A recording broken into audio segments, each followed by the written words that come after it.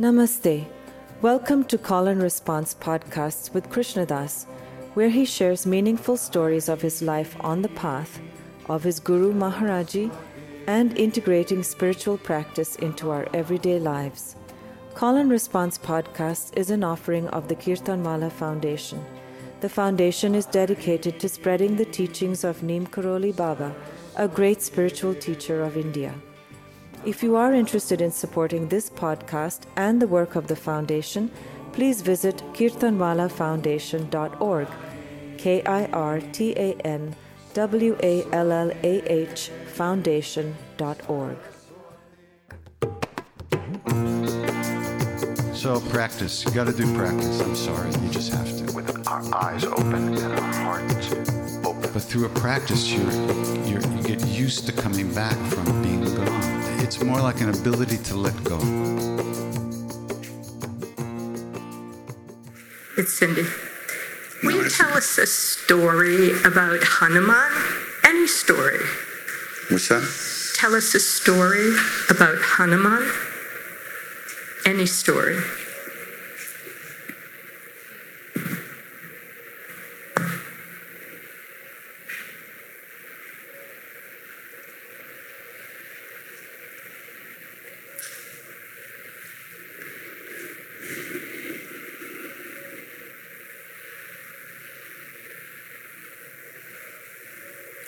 Well, stories you can read in books.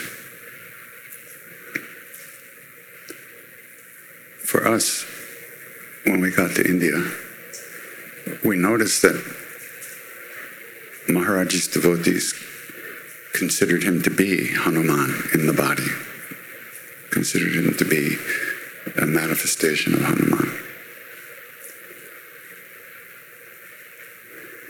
When we talk about these things, it's very difficult to talk about these things correctly. And even Maharaj used to say, they say Hanuman's a monkey. Hanuman is the flow of grace in the universe. It's the flow of connection between the individual soul and the Supreme Soul. The nature of those two supposed things is not different. The Atma is not different than the Paramatma in its quality, except that it's limited to an individual reflection. For instance, the moon is reflected in many different lakes and pools. It's exactly the same moon. It's exactly the same reflection, but it's limited in some way. That's the soul, the personal, individual soul.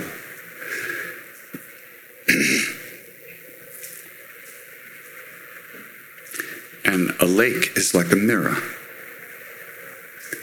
It reflects the light of the moon, which itself is a mirror reflecting the light of the sun. So if that lake is covered with leaves and stuff, you can't see any moon in the lake. Hanuman is what removes those leaves, the dirt on the mirror of the heart. It's the flow of love, the flow of grace. Hanuman is considered to be the remover of obstacles, the destroyer of problems and suffering, and also the bestower of the very things we need to get on with our lives. There's a shloka in Sanskrit which I don't remember, but it said, not only does Hanuman bestow liberation by uniting the Atma with the Paramatma, or removing, and he does that by removing the dust on the mirror. Not only does he do that, but he also makes it possible for us to satisfy the desires that we have that need to be satisfied. We're hungry people. We're hungry beings. We need to eat. We need to sleep. We need to do a bunch of things, which I won't talk about here. And if we don't do those things, we're frustrated and our energy doesn't flow. So there's certain things that we need that that being that is Hanuman allows us to realize in our lives, to get what we want. Why shouldn't we have what we want? God is not your mother telling you can't have that. That's a program. We have desires based on our karmas, and many of those desires are good for us to fulfill. Some of them are not. Hanuman boosts up the ones that are positive and removes the ones that are negative. That's what they say.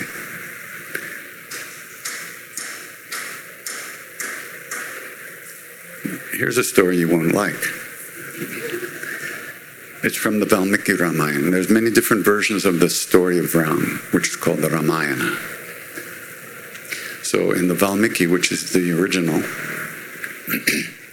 Sita, Rama's wife, was stolen by the demon Ravana. Sita is the individual soul. Ram is the supreme soul. Ravana is the ego. So he steals the Shakti.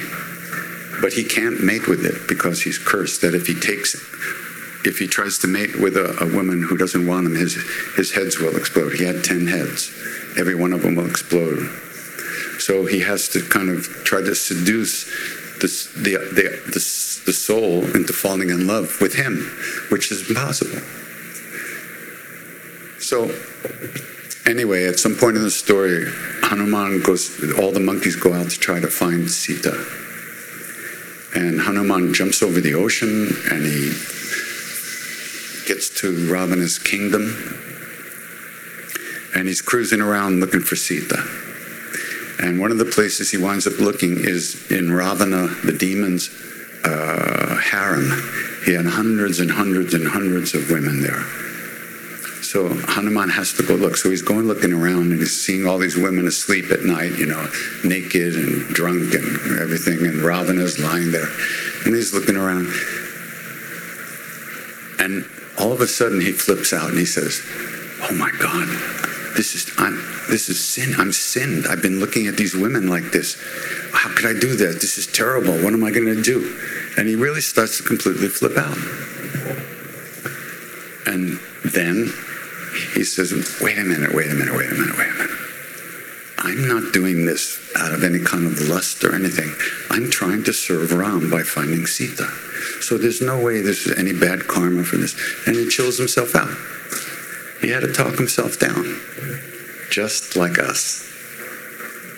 Like you get stuck in something and you think, oh, this is terrible.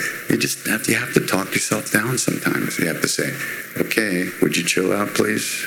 Hello, are you in there? Listen to me, it's okay.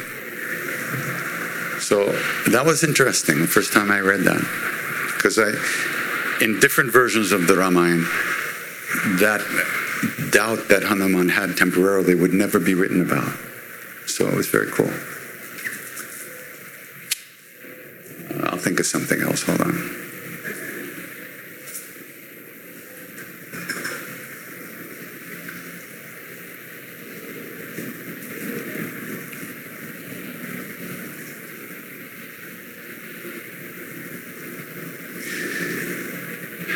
After finding Sita, Hanuman comes back, and all the monkeys go to see Ram and tell him the good news.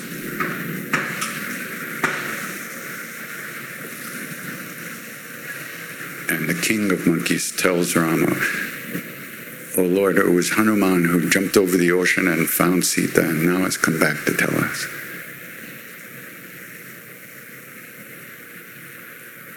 So Ram reaches down and he embraces Hanuman. He tries to lift him up.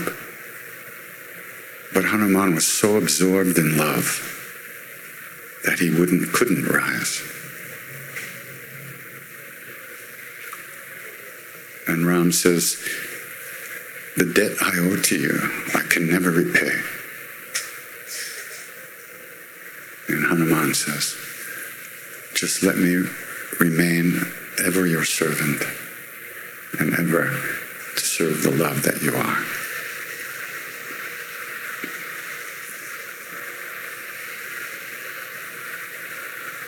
It's a beautiful, beautiful song. In Hindi they're called bhajans. And the line that's repeated over and over is, Bharat Bhai, kapi se ure na haman nahi.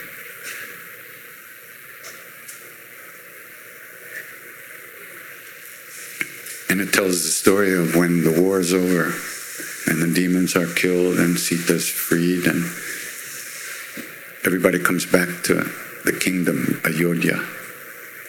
And Bharat, who is Ram's brother, who has been taking care of the kingdom while Ram has been away, comes out to meet him. And he sees this monkey. And he says, "Oh Lord, what's this monkey doing here?" And then Ram says, "Oh brother Bharat, we can never repay the debt we owe to this monkey." And each verse describes one of the things that Hanuman did. And again, it ends with the phrase, "Oh brother Bharat, we can never repay the debt we owe to this monkey." He jumped across the ocean, he killed the demons, he found Sita, and not once, not for 1 second, did pride arise in his mind. Not for 1 second did he think, I am doing this. He was living in the reality that God is the doer. We live in the reality that we are the doers. Good luck. Hanuman was not fooled by the ego. He had transcended all that. And so he never thought, I'm doing this. Look what I've done. He jumped over the ocean. He did all these things. And not for 1 second did he ever think that he was the doer. He saw reality, which is that everything is done within that universal presence, which is God.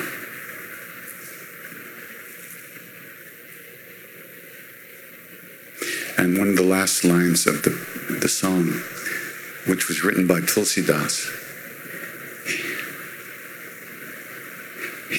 Tulsidas says, I'm telling you this story in the very words that came from the Lord's mouth, in the very words that Ram spoke.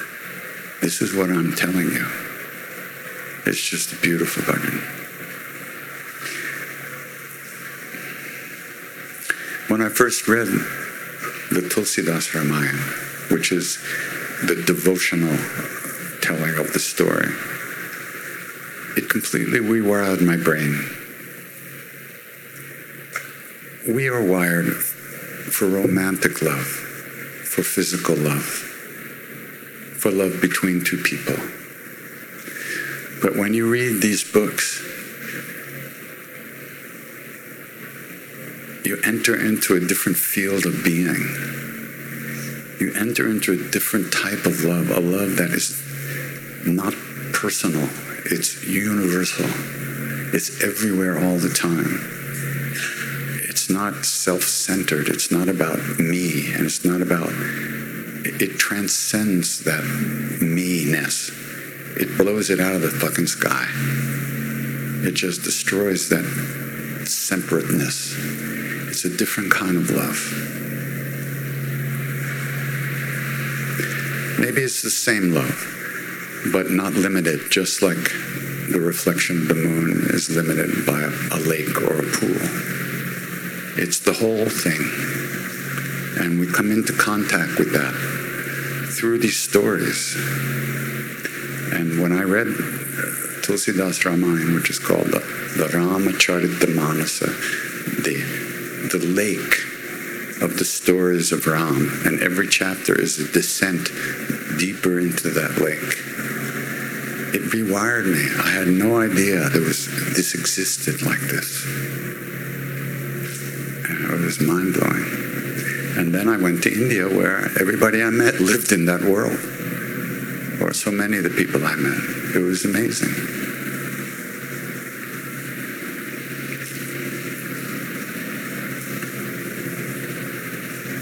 That lives within us, once again, as what's really in there already. And when we look for love in our daily lives, we're really looking for that.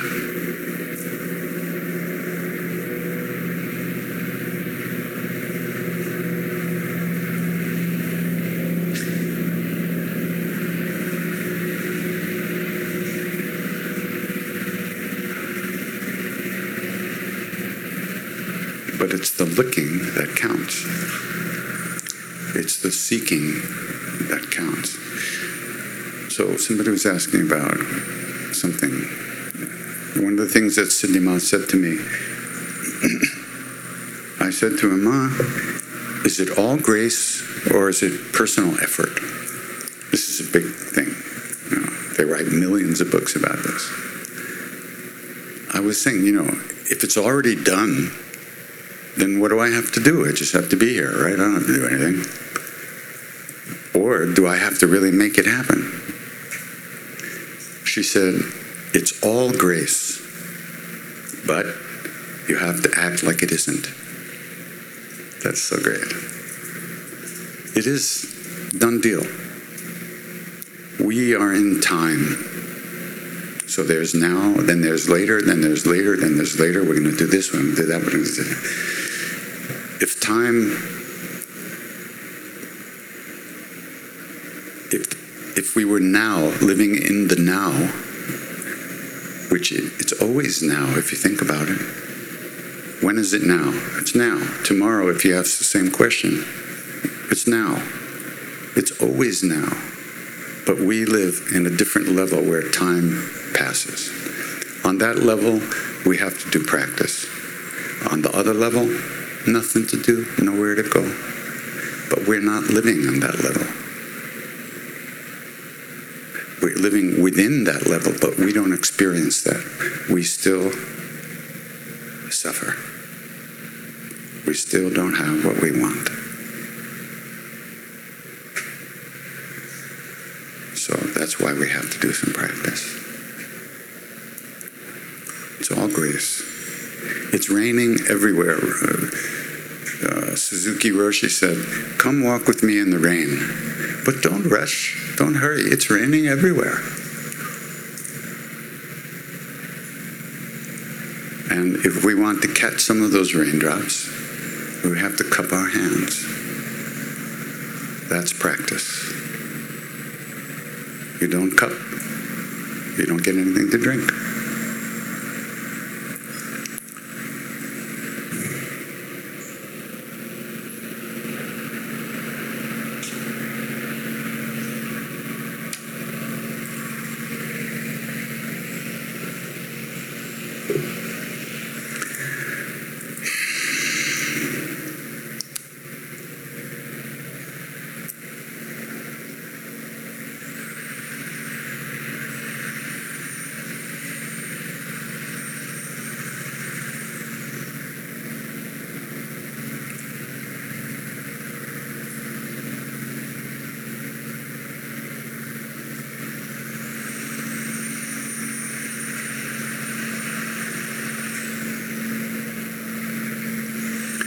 Changes happen off the radar. You don't notice them.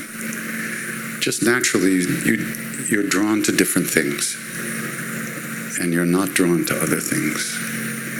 Places you used to go, things you used to do. The interest drops. You don't notice that.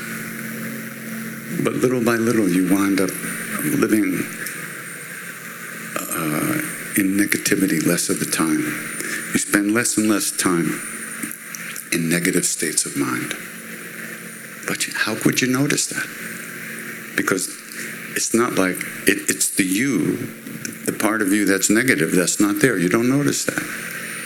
But as time goes on, you can look back and you can see a little bit, well, my life isn't as tortured as it was. I don't spend so much time moping around. It's a really big thing.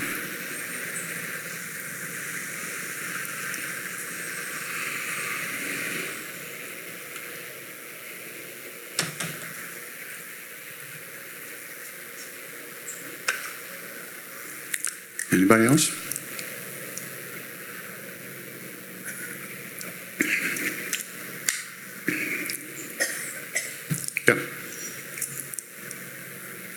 Anybody. You pick. Thanks. Hi. Hi. How does chanting heal, like the deep trauma, PTSD stuff, like generational, all that you were talking about? Mm-hmm. All that stuff, you could say, is dust on the mirror of the heart. When you look, and when you look out at the world, what you see is your version of that world. Certain things are scary, certain things aren't, certain things are attractive, certain things aren't, etc.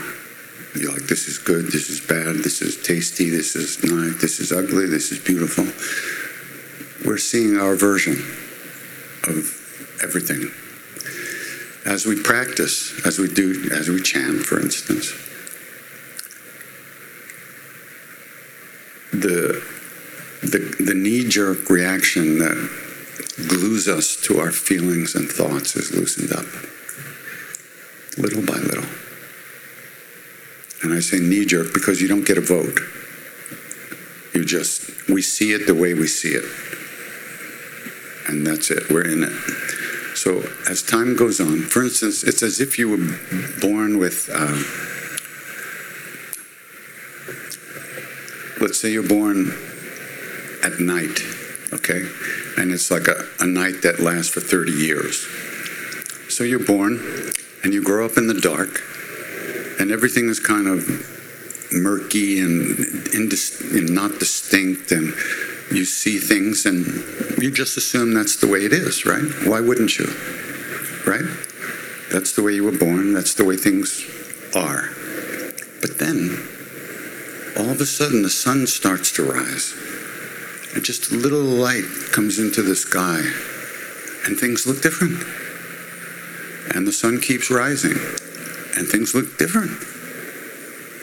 Trees that look like scary demons just look like trees. Things change.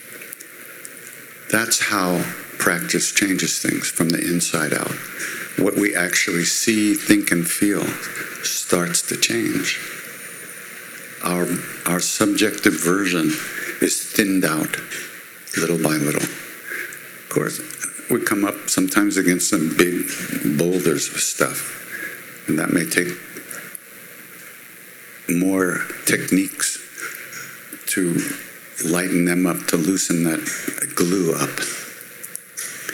So anything we do, therapy, counseling, practice, anything that we do that loosens up the tightness of the way we see everything and believe everything we see. You have no doubt, I have no doubt that when I look around, this is the world. This is my world, right? I look at you and I see your hair, I see the way you hold your head, I see the tenor of your voice. I get a lot of information from that, but I interpret that information. That's who she is. She's the person who's blah, blah, blah, blah. I don't know who you are, right? I don't know what you think, but I'm stupid enough to think that I know who you are just because I see you a particular way. And we all do that. It's not stupid, it's just the way we are. So through practice, we become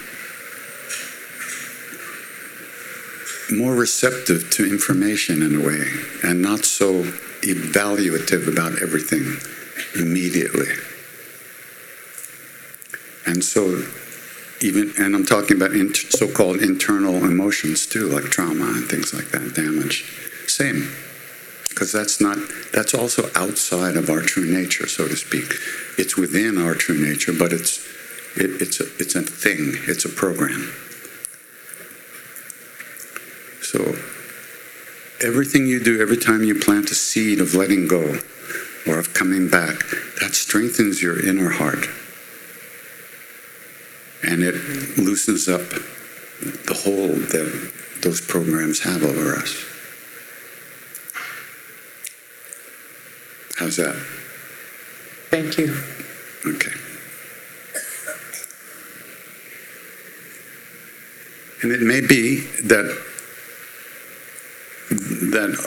as you develop, as you mature, as you ripen, you're able to deal with that trauma differently. It's not like it'll just go away, But all of a sudden, not all of a sudden, but little by little, you're able to work with it in a different way. You're not so threatened by it. You're not so hurt by it immediately. So you have a little more space in there where you can allow that to kind of rise up and then hopefully just vaporize as time goes on.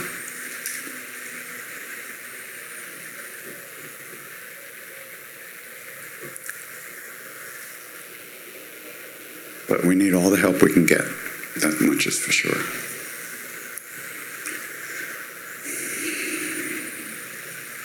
Is somebody else back there?